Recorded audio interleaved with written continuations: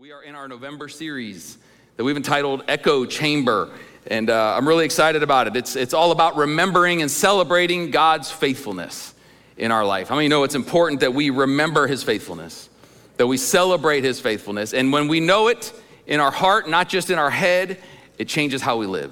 So it's a big deal. And so we've dedicated this month to helping us to remember and to celebrate and even educate us some on the faithfulness of God and what that looks like in our life. We're doing it through preaching and through video testimonies. We'll have another one today like we did last week of our people here at New Hope and just them testifying of the faithfulness of God in their life. And I think you'll appreciate that too. So I'm really excited about it. The premise of this series, the term echo chamber, it literally means an environment in which participants encounter beliefs that reinforce their beliefs by communication and repetition, which is exactly what we're doing this month. We are creating an environment where our beliefs will be able to be encouraged and corroborated and all of those things together to encourage us in our faith and to trust God and to live in the faithfulness of who he is. So, okay, so you ready? All right, 2 of you are, that's good. I'm gonna ask you to stand with me if you would, please, for the reading of the text verse this morning. It's out of Hebrews 10, starting in verse 22.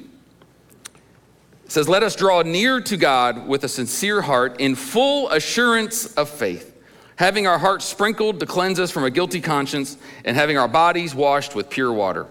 And this next verse sums up the entire month of what we're doing this month.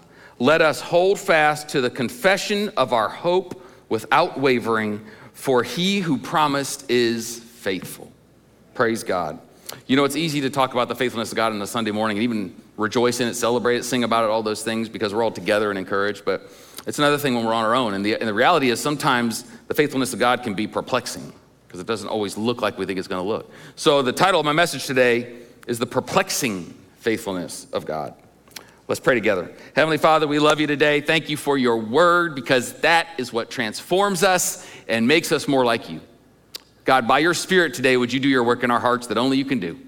And we give you all the glory, God, because it's for your glory and it's for our good. And it's in Jesus' name we pray. And everyone said, amen. Amen. God bless you. You can be seated. The perplexing faithfulness of God. You know, there are a lot of things in life that are perplexing, puzzling, baffling sometimes. And there's a few things that I just thought of as I was putting this together. It's perplexing that Hawaii has interstates. It's also perplexing that you can be down for something and up for something, and it means exactly the same thing. It's perplexing that we drive on parkways and park on driveways. I mean, the list goes on and on and on and on, right? There's all kinds of things that are perplexing, but also the faithfulness of God can seem perplexing at times. And it can be difficult to understand it. In certain situations, it's obvious. When you see something, you see an answer to prayer, and you see that God moved and he manifested his presence, and you see the fruition of your prayers, that's easy. But it doesn't always happen that way, does it? Sometimes it can be challenging to understand the faithfulness of God because he is a mystery. That's something we get it, but we don't really necessarily like it. Because we as humans actually like predictability in life. We like to be able to anticipate things. When things are predictable in life, it builds trust in us. It builds comfort and peace. So we like the things that are predictable. If Joy calls me at work and says, "Hey, when you get home, we need to sit down and have a talk," and then she hangs up, that does not build peace or comfort or trust or anything good, really, because it's unpredictable. I don't know what I'm walking into. But if she calls and says, "Hey, when you go home tonight, I want to sit down and talk because I want to talk to you about what I want to get you for Christmas." Now, that's a different story. There's peace and comfort and all kinds of good things in that, right? But it's also predictable because I know what I'm stepping into. We like predictability in our life, but God is not always that way. There are a lot of things about God that are not predictable. Although the fact is that what is predictable about God is that he's always faithful. What's unpredictable is that we don't always know what it's going to look like in our life. And reconciling that in our life can be incredibly challenging for us. Because in many situations, we can't know what his faithfulness looks like in a certain scenario. Oftentimes we don't know until hindsight when we look back. And then there's even times we don't even understand it after that. There's things we won't understand about God until we're with him face to face. And that's how his faithfulness is too in our life. I was just, by happenstance, I was reading a little bit about Corrie ten Boom this week. And she was freed from a Nazi concentration camp back in World War II. And she's still alive today, I think, and has talked about it and written about it and all those things. And God was faithful to her, getting her out of that concentration camp. Her sister, however, was killed in a Nazi concentration camp. So was God faithful to Corrie ten Boom and not her sister? No. We know he's always faithful. He can't be faithful, but it doesn't always look the same in every scenario. You look at the first century church. The Apostle James, he was the first pastor of the first church in Jerusalem. And he was martyred. He was taken up to the top of the temple and thrown off and beaten until he was dead. And around that same time, Peter was in prison, and he was miraculously released from prison. Was God faithful to Peter and not James? No. God's always faithful. But it doesn't always look the same. We can't always know exactly what it's going to look like. And for us, it's important to understand that the faithfulness of God in our life is not only based on how it looks in earthly circumstances. Sometimes it is. We rejoice in those times when we can see it. But there's times that it's not going to be in our life. And we don't have to understand it to be able to know that God is faithful. You know, we can't fully understand an infinite God with a finite mind. That's like trying to scoop out all the water out of the ocean with a solo cup. It just doesn't work. And we can't fully understand all the time. And frankly, the incessant need that some of us have in our faith, where we cannot get past this place where we have this need to be able to eliminate or get rid of the perplexity of God's faithfulness. And we have to understand that incessant need for that is one of the biggest hurdles to us really being able to rest in his faithfulness. And what it'll do actually for you is that it'll cause you to judge others that are able to rest in those situations that they don't understand. You might think of them as just being naive or simple, when the reality is it actually takes more faith to be able to rest in his faithfulness when it doesn't make sense. It actually takes a level of maturity in faith. It's not simple at all. It's not naive. It's not being ignorant. It's actually being mature in your faith. And that's what God wants for us. That's the goal for us. And I think of Jeremiah, the great prophet of Israel back in the day. He wrote the book of Lamentations, where he is lamenting, which means to passionately grieve and sorrow. He's lamenting what happened to Israel, that Judah and Jerusalem had just been destroyed. And he writes this book lamenting about it because he was so upset, because this was the promised land that God had promised the Israelites all these years. They finally get into the promised land, and now it is completely destroyed. It's a heap, a smoldering heap with nothing left.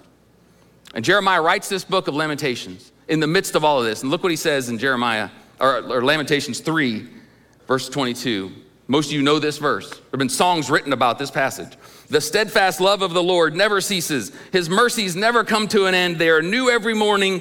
Great is your faithfulness. Praise God. He is faithful. And that verse is wonderful if you just pull it out and read it out of context. But when you look at it in context, it's pretty tough. It's one thing to rejoice about God and talk about his faithfulness when things are good. It's another thing to talk about the faithfulness of God and rejoice in his faithfulness when your dreams and your goals and your plan and your vision for your life has been destroyed. And that's what Jeremiah is doing here. And that should be the goal for each and every one of us as followers of Jesus. My text that I read this morning out of Hebrews, it says that we can have full assurance because he who promised is faithful. Our assurance is in his faithfulness. Our assurance is not in our outcome. It's not in our situation. It's in his faithfulness. That's where the assurance comes from in our life. And if you're like me, there's times where you think, man, I wish I could get it from the pages into my heart. Because there's times it just doesn't feel that way. There's times it doesn't feel like God is being faithful. Because I know what I want and he's not doing what I want sometimes. And that can be challenging for us. But I have grown in my own life to realize that the problem is never God's faithfulness. It's how I perceive it's supposed to look. That's what causes the issue in my own life and probably in yours too when we struggle with this. We're going to show a video of a testimony of William Dietzel, one of our own people here at New Hope. I've known William a long time. And we're going to see how God's faithfulness in his life looked a little different than maybe he would have hoped or even would have expected in the situation. So let's watch the screens. Hi, my name is William Dietzel. My family and I have been going to New Hope now for just over a year. That's not where the initial story started. And we actually started attending New Hope almost 9 or 10 years ago when they created a thing called The City. It was a small group, a young adults group that started on Tuesday nights. And so fast forward a little bit, I'd gotten married. Me and my wife found a church home, in a smaller church. That church kind of played its course and ran its, role. In my life. That pastor retired. With that happening, it was kind of it was a big setback to me. I actually stopped going to church for almost a year. And that's not what Christ is. It's not just a structural building, it should be more than that. And so in that season, there was a big thought in my head that, was I lost? Where was God? What were the steps that I was supposed to be taking? So coming out of that season, being lost and stuff, getting plugged back into a church body, everything was just kind of getting back on track, back on the rails and getting back into church, getting back in the Word, things like that. And that's just really everyday stuff. That's not, where you truly experience faithfulness. Routine church isn't really, what I seek. 5-6 months ago, I shattered my leg to the point to where it was pretty traumatizing for my whole family. Didn't know what was going to come out of it. Went from living every day, again, quotation, normal life to not being able to function, couldn't walk, couldn't get around, was in the hospital for a week and a half, come out after multiple surgeries and different stuff. Through that, I had the major reassurance that this wasn't just going to be a church that we attended. I had so many people reach out to me to check on me, to help me, to do different things. God was saying, hey, that you might be going through a tough, even terrible situation right now, but I'm going to reassure you that, that I am faithful, that the things that you look for and strive for, in a church, that I'm going to reassure you that they're going to be here. In that struggle of my accident and stuff, I felt like God stepped up majorly with his faithfulness of reassuring me through all those steps, and it was, I'd hit a little spell of depression through there and not knowing what I was supposed to do in life as far as what lesson I was supposed to learn from this. My plan for my life has never worked. So it's that reassurance of following his plan and just seeing where this season, leads me. Obviously, this is probably one of the worst accidents I've been through, but I've been through a lot in my life as far as different trials and stuff. And I can stand here today and tell you that through all those things that I never thought I would get through, that I never thought I could see any light through the other side, that God's always standing there, with open arms to say, hey, I am faithful, we are going to get through this together. So if I had to narrow my thoughts of what God is down to, I guess one word would be constant. He's consistent through everything, through my whole life of being up and down to where, never thought I'd possibly make it there. He has been the same all the way through all of them. When I have that I can do it myself attitude, but then very quickly I'm reminded that I can't go a single day without relying on God. He's still there, and he's still the same as he was, when I went through my struggle, that I am with, when I'm in my praising moments. Consistent would be the strongest word I would have to describe God. Yeah, amen.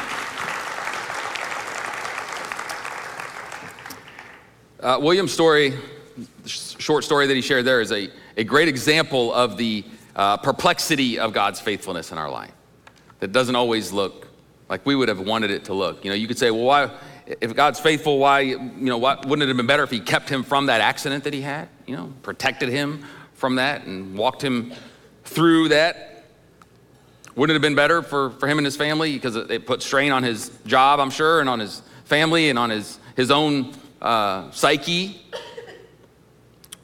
But I loved what he said there. He said that God showed him that he is faithful in the struggle. He's not just faithful to keep us from struggles. He's faithful when we get into those struggles in our life. That's the God we serve. That's the faithful God we serve. You know, God was faithful to the Israelites. If you know the story in the Old Testament where they were slaves in Egypt and God brought them out of Egypt and they were in the desert for 40 years. They were supposed to go into the promised land, but their actual sin kept them out of the promised land. But even in that, God was still faithful. And their faithfulness, they would have wanted his faithfulness to look like getting into their promised land, the land flowing with milk and honey, the land where they could have built their homes and had all the stuff that they wanted and been comfortable and at peace and predictability in their life. But instead, they're staying in the desert and they're wandering around. But even in that, God was still faithful. And this week in my Bible reading, just as I'm reading my Bible in my own personal time, I came across this verse that just really struck me because I already had the faithfulness of God on my heart. When I read this, I thought, man, this is so good. Out of Deuteronomy 29, verse 5, it says, "Yet the Lord says, during the 40 years that I led you through the wilderness, your clothes did not wear out, nor did the sandals on your feet." In 40 years, their clothes did not wear out. Mine don't last a month half the time. That was his faithfulness in their life. Their own sin got them in that situation, but he was still faithful. He said, you know what, you're not gonna be able to go into the promised land until the next generation, but I'm gonna make sure you got clothes and your sandals don't wear out. That's an incredible miracle. To think that something like that could last that long. We can not think about that because it's not that big of a deal because we have all the clothes we need, but in that situation, if that's all you had, it's amazing how God was faithful in their struggle. And just because they didn't understand everything did not make him less faithful in their life. You know, I want to spend the rest of my time this morning sharing with you one of the more perplexing stories in all the Bible. It's the story of Jonah. And many of you are familiar with his story, at least somewhat familiar. Pretty much everybody knows that Jonah was in the belly of a fish for 3 days. It's an interesting story, and I felt like God should show me some truth from it that even goes to his faithfulness in our life. And I just want to share that with you today. It's an outrageous story, the story of Jonah. It's so outrageous, in fact, some have suggested that it's an allegory, that it's not really what happened, that God just uses it in the Bible to kind of explain his character a little bit. But Jesus put all that to rest when he was actually on earth. In Matthew, he said that just like Jonah was in the belly of a fish for 3 days, so will the Son of Man be in the heart of the earth for 3 days. So he confirmed that it actually did happen. And I just briefly will summarize the story of Jonah. It's a small book in your Old Testament. He was a prophet of Israel. It's only like 2 pages in my Bible. And God had called him to go preach to Nineveh, which was the capital city of Assyria at the time. And he said, you know, the wickedness of these people has come up to me, and I really want you to go preach to them so I don't have to destroy them. Well, Jonah didn't want to do that because Jonah was Jewish, and the Assyrians were brutal to the Jews. They had mistreated them and bullied them and killed them, did lots of horrible stuff to them. So Jonah wanted God to judge them. He didn't want them to be forgiven. And so instead of going to Nineveh, when he goes down to the port to get on a ship, the ones going to Nineveh, he ignored that and got on one going the other way towards Tarshish. And while he's on this boat, God brings a big storm, and the storm is so bad that everybody on the boat's like, we're gonna die. And Jonah finally realizes that the storm is here because of me, because I've been running from God. So he tells them to throw him off the boat. So they do, gladly. They throw him off the boat, and then that's where the fish swallows him. He's in the belly of a fish for 3 days. The fish eventually spits him back out on dry land. He goes to Nineveh, finally does what he's supposed to do, preaches to them, they repent, and God does not have to destroy them. And the book of Jonah ends with Jonah complaining to God because of what he did to them. He's the only evangelist in the history of the world that was mad that the people listened to him. And that's the story of Jonah. And so the book of Jonah is not about a big fish, okay? It's a book about God's mercy. Many people think that his mercy and grace is a New Testament concept. It was very evident in the Old Testament as well. And it's about his compassion, it's about his power, and it is about his faithfulness. And what we're gonna do here, I'm gonna show you a few things that some stuff that I feel like the Lord has shown me out of this, that questions that I think we can ask ourselves when we're in situations where the circumstances don't necessarily look like God's being faithful. And maybe it's something we need to look at ourselves in the circumstances that we're in. okay? And so the first thing we need to ask ourselves in light of the story of Jonah is, am I on the wrong boat? You know, our life is like a voyage on a ship, okay? If you'll go with me there. We're on this ocean of life, and we're on a ship, and we're going, there's two directions to go. You can go towards God, or you can go away from God. You're either going one way or the other in your life. And there are boats going the right way and the wrong way. And we have the option in our life to go on either one. And this isn't even necessarily talking about your salvation. Like, this is relevant to any circumstance that we're in. Are we choosing to go God's way in this circumstance, or are we choosing to go our own way? There are boats going both directions. In fact, Jonah got on the wrong boat. In Jonah 1, verse 3, it says very clearly, it says, but Jonah ran away from the Lord and headed for Tarshish. He went down to Joppa, where he found a ship bound for that port. After paying the fare, he went aboard and sailed for Tarshish to flee from the Lord. So we know Jonah was fleeing from God. He got on the wrong boat. And the reality is for us is that God has a plan for our life. He has a plan for you and for me. And there's times in our life that God will prompt us to do something we don't want to do, or to go somewhere we don't want to go, or to give up something we don't want to give up, or to sacrifice more than we are willing to sacrifice. And it's in those moments that we have to decide which boat we're going to get on. And oftentimes we get on the wrong boat. We go on the wrong path in life in these situations. And if we're not willing to do what God wants us to do in any situation, there will always be a plethora of boats going the wrong way. The choices are endless. In fact, the boats going the wrong way, they're actually luxury yachts. They're really, really nice. They're really comfortable. They're really peaceful. The horizon, the weather that way looks really good too.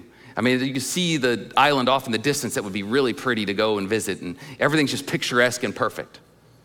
And the one going to Nineveh is a John boat. And it's an old one, and it's rough, and it doesn't even look like it might even not make it there. And the weather that way, the clouds look kind of dark, and it just doesn't look that good. And so we make these decisions. Are we gonna take the narrow path, as Jesus talked about, that's few take but leads to life? Or are we gonna take the wide path that many take that leads to death? There will always be more options to go away from God than to go towards him in our life. Every time, every decision we make, there's more options, and many times those options are much more appealing to our flesh. Much more appealing. And it can be very easy to get caught up in wanting to do what we want to do. So we have to ask ourselves, am I running from God? Because really at the end of the day, that's all that matters. That's all that matters. Whether or not it's God is not going to be determined by how nice the situation looks. It's going to be in your heart, and you're going to know if you're actually running from him. And we can justify anything you don't want to do for God, anything you want to do, what you want to do, you can justify it and say, this has got to be God. I mean, wouldn't God want me to go this way? I mean, this way's nice. You know, I'm blessed. I'm blessed and highly favored. I want to go this way because, you know, even though it's not, yeah, I know God kind of said something about that, but this just, I think God will figure it out that I'm right, you know. Just give me a minute to figure that out. But if we're on the wrong boat, the faithfulness of God will look different than if we're on the right one. But the good news is that he's so good. That when we go in the wrong direction, when we choose the wrong path, when we go towards Tarshish instead of Nineveh, it doesn't necessarily disqualify us. See, God's not looking to disqualify us. You know, Jonah, when they threw him over the boat, he thought he was going to his watery grave. But the goodness of God does not stop there. He didn't take him to a watery grave. What he did, that wasn't his judgment. That was to redirect him. God's not looking to disqualify us because we make bad decisions. He's looking to redirect us. And that's what his faithfulness looks like in those situations. So we have to ask ourselves, am I on the wrong boat?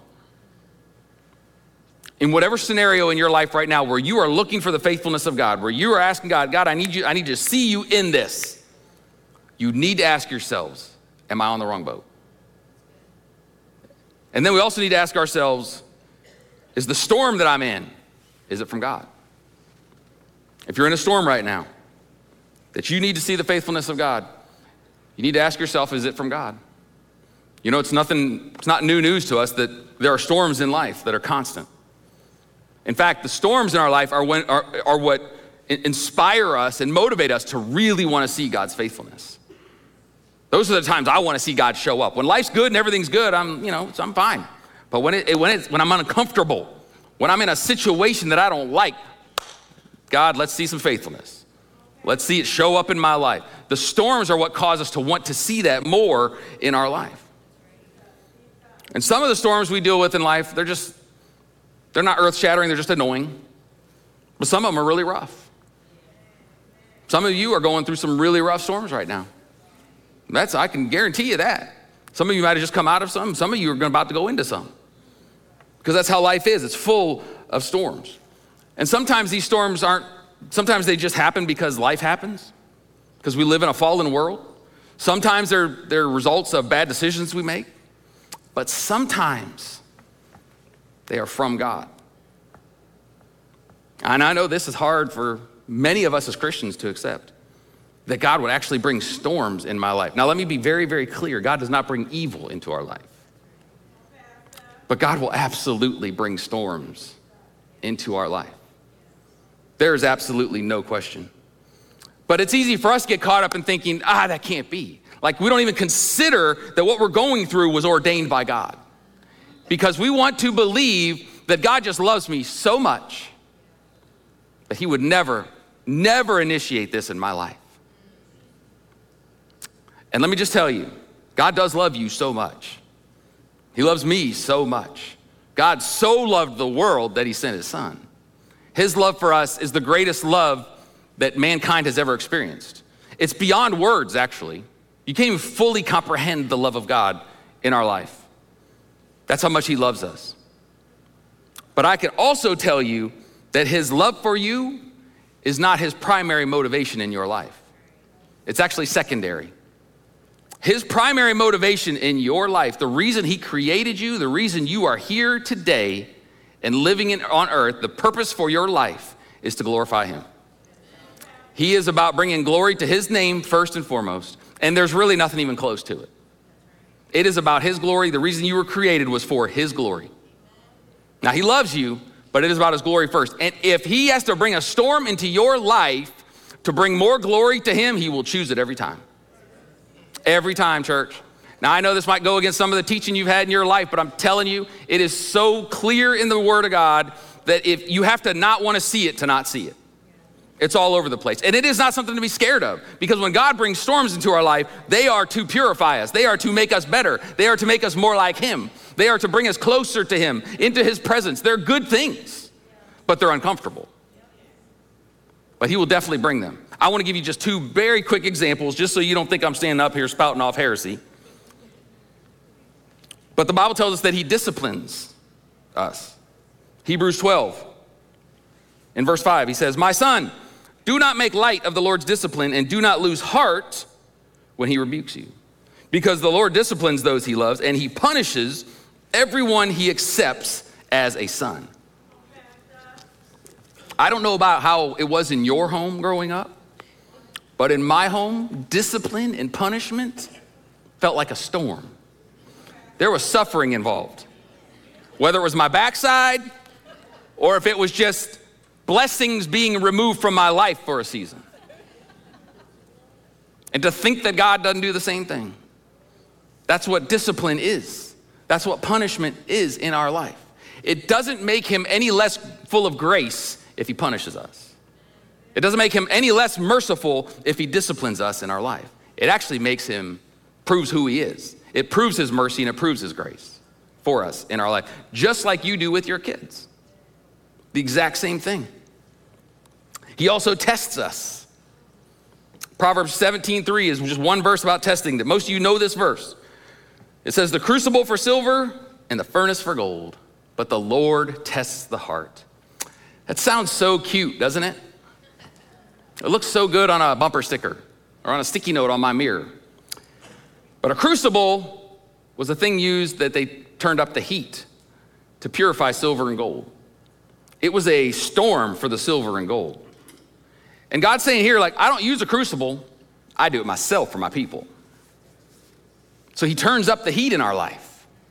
He brings storms in our life to make us uncomfortable, to purify us. And it's not just, I know there's some talk out there, there's some, belief that God, well, he doesn't initiate, he just allows it. No, he initiates it sometimes. He will bring things in to purify us, to cause us to be more like him. And church, I'm telling you, we should celebrate that. We should absolutely celebrate that, because storms are gonna come in your life. If a storm's gonna come in my life, I would rather it was one that God was bringing than one that was coming because of my own sin, or one that's coming because of my own shortcomings, or because of the enemy. I would rather it come from him, because I know if he's bringing it, it's gonna be good at the end. So he tests us. And it's exactly what he did for Jonah. He brings storms into our life to wake us up. He brought a storm into Jonah's life to wake him up. In fact, in Jonah 2, verse 6, this is while he was in the belly of the fish. This was his prayer.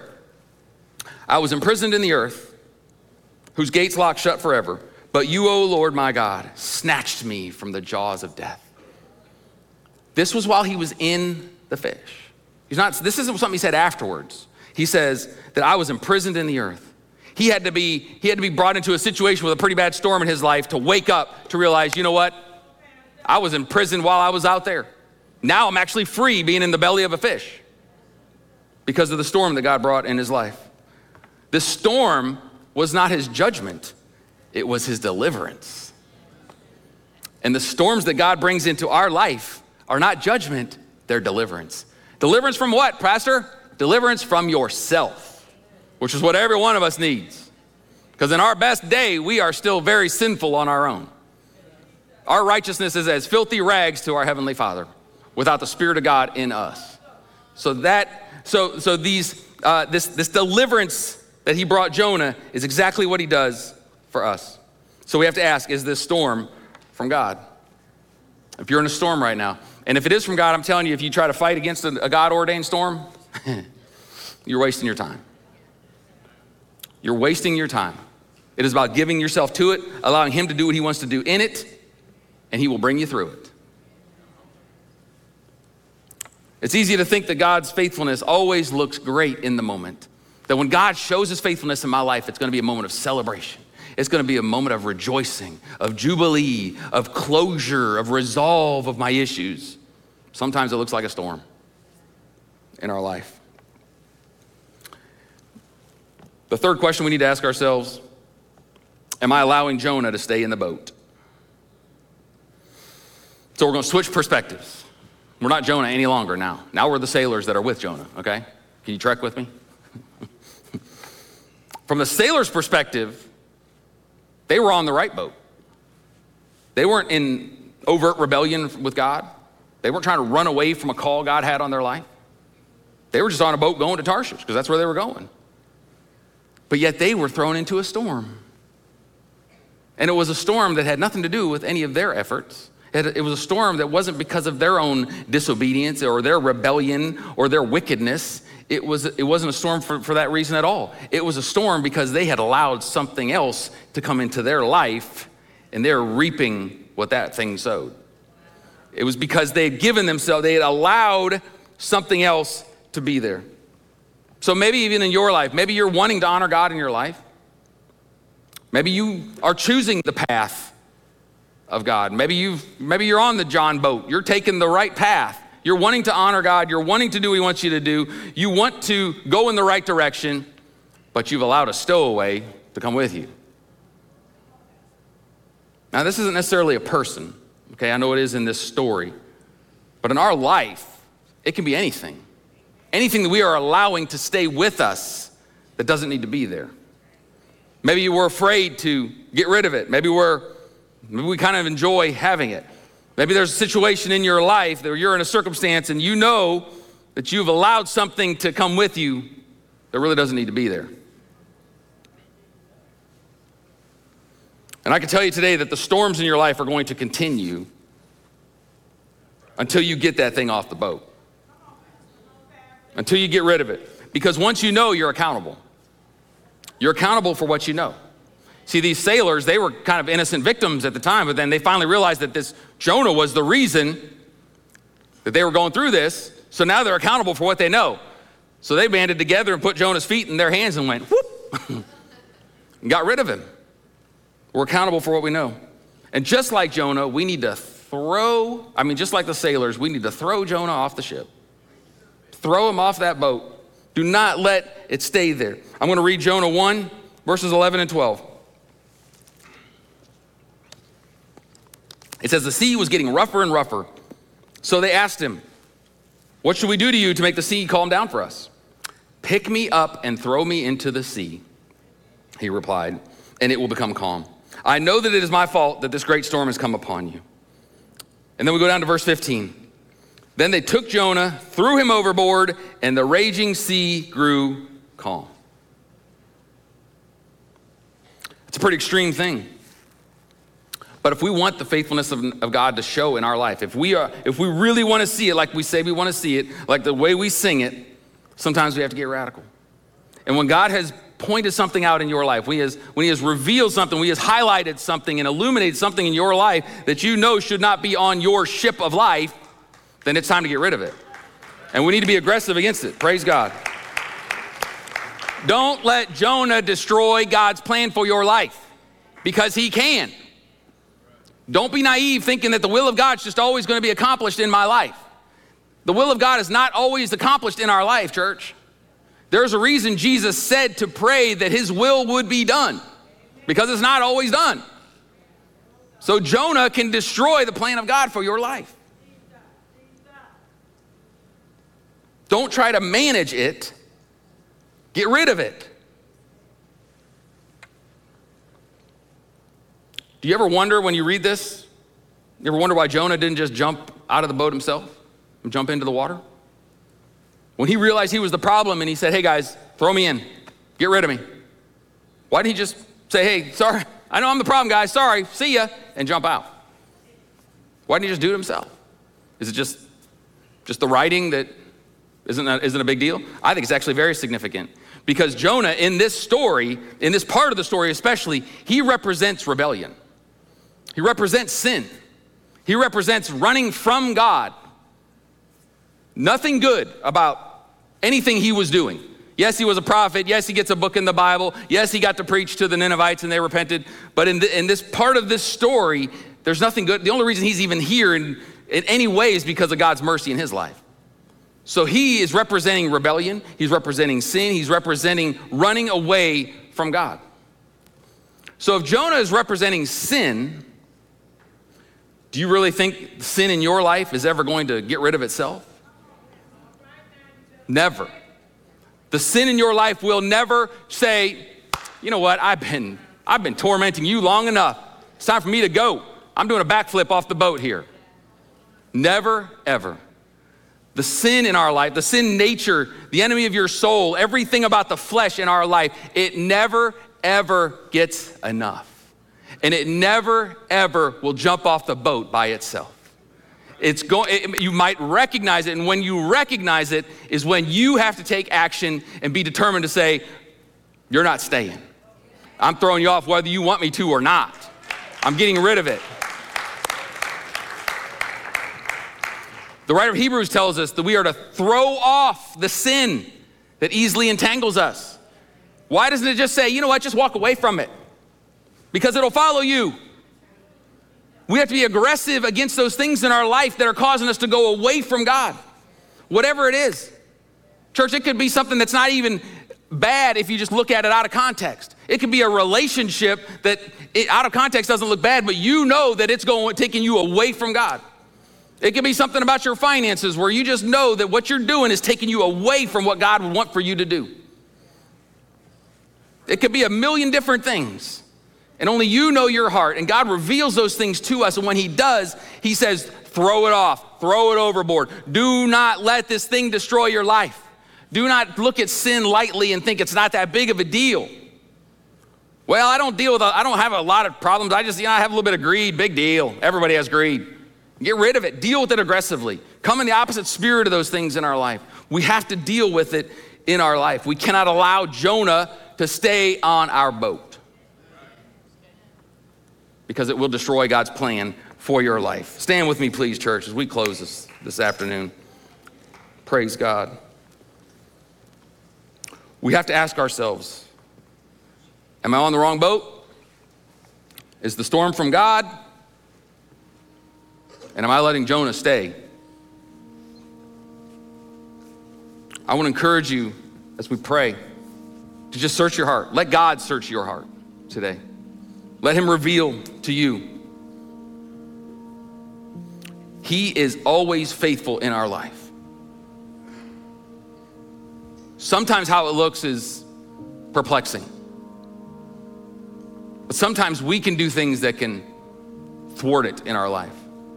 We can be like Jonah and have to go through more than we really would have had to go through. If we just obey, it could actually go a lot smoother in some respects. But you might be obeying all you know to obey and still having storms in life. It can be all over the place, but we know God is faithful. And I want to pray for us this afternoon that our hearts would know that he's faithful. It wouldn't just be something we know because we've read it or because other people are saying it, but we would know it in our heart. That we'd be able to rejoice in his faithfulness like Jeremiah did after their whole culture had been destroyed. None of us have dealt with more than what Jeremiah was dealing with in that moment, yet he said, great is your faithfulness. Praise God. Let's pray together, church. Heavenly Father, we do love you today. Thank you for your great love for us. We thank you that it is your word that transforms us, Lord, that makes us more like you, that draws us to you, God. And Lord, today we know that you are faithful. We know what our Bible says. We believe it, but God, we want to believe it more. We want to be able to rest in your faithfulness no matter what. To be able to be like Jeremiah in the midst of a storm and say, great is your faithfulness. God, would you help us today to ask ourselves the tough questions? Am I on the wrong boat? Do I need to get on a different boat? Is the storm I'm going through, is it from you? Or is it something that I've created? And am I letting Jonah stay on my boat? God, would you help us? Help us, Lord, to want more of you more than we want anything else in this life. No matter what it is. No matter what it is. More of you and less of us. Let that be our heart's cry in every way, God. I pray you would reveal yourself to everybody under the sound of my voice in this moment. Show us, Lord. Show us where we have gotten on the wrong boat and gone the wrong direction and rejected. If we're in rebellion, Lord, reveal it.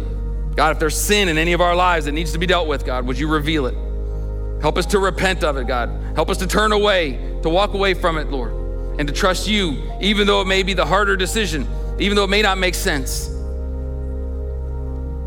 God, we want you to receive glory in our lives. To you be all the glory, honor, and power forever and ever. Glorify yourself through our lives. Glorify yourself through this church, through the people of this church, Lord. I pray, God, that your glory would be revealed in such a way, God, that we would affect the lives of other people around us. That your light would shine, Lord, in such a powerful way, Lord, that we would be a city on a hill, that people would be drawn to you through the glory of God in us and our relationship with you, that we would be able to affect culture and culture would not affect us. Do your work in each one of us, God. We love you and we thank you for all that you do and for all that you are. And it's in Jesus' name we pray. And everyone said, amen, amen. Praise God. God bless you.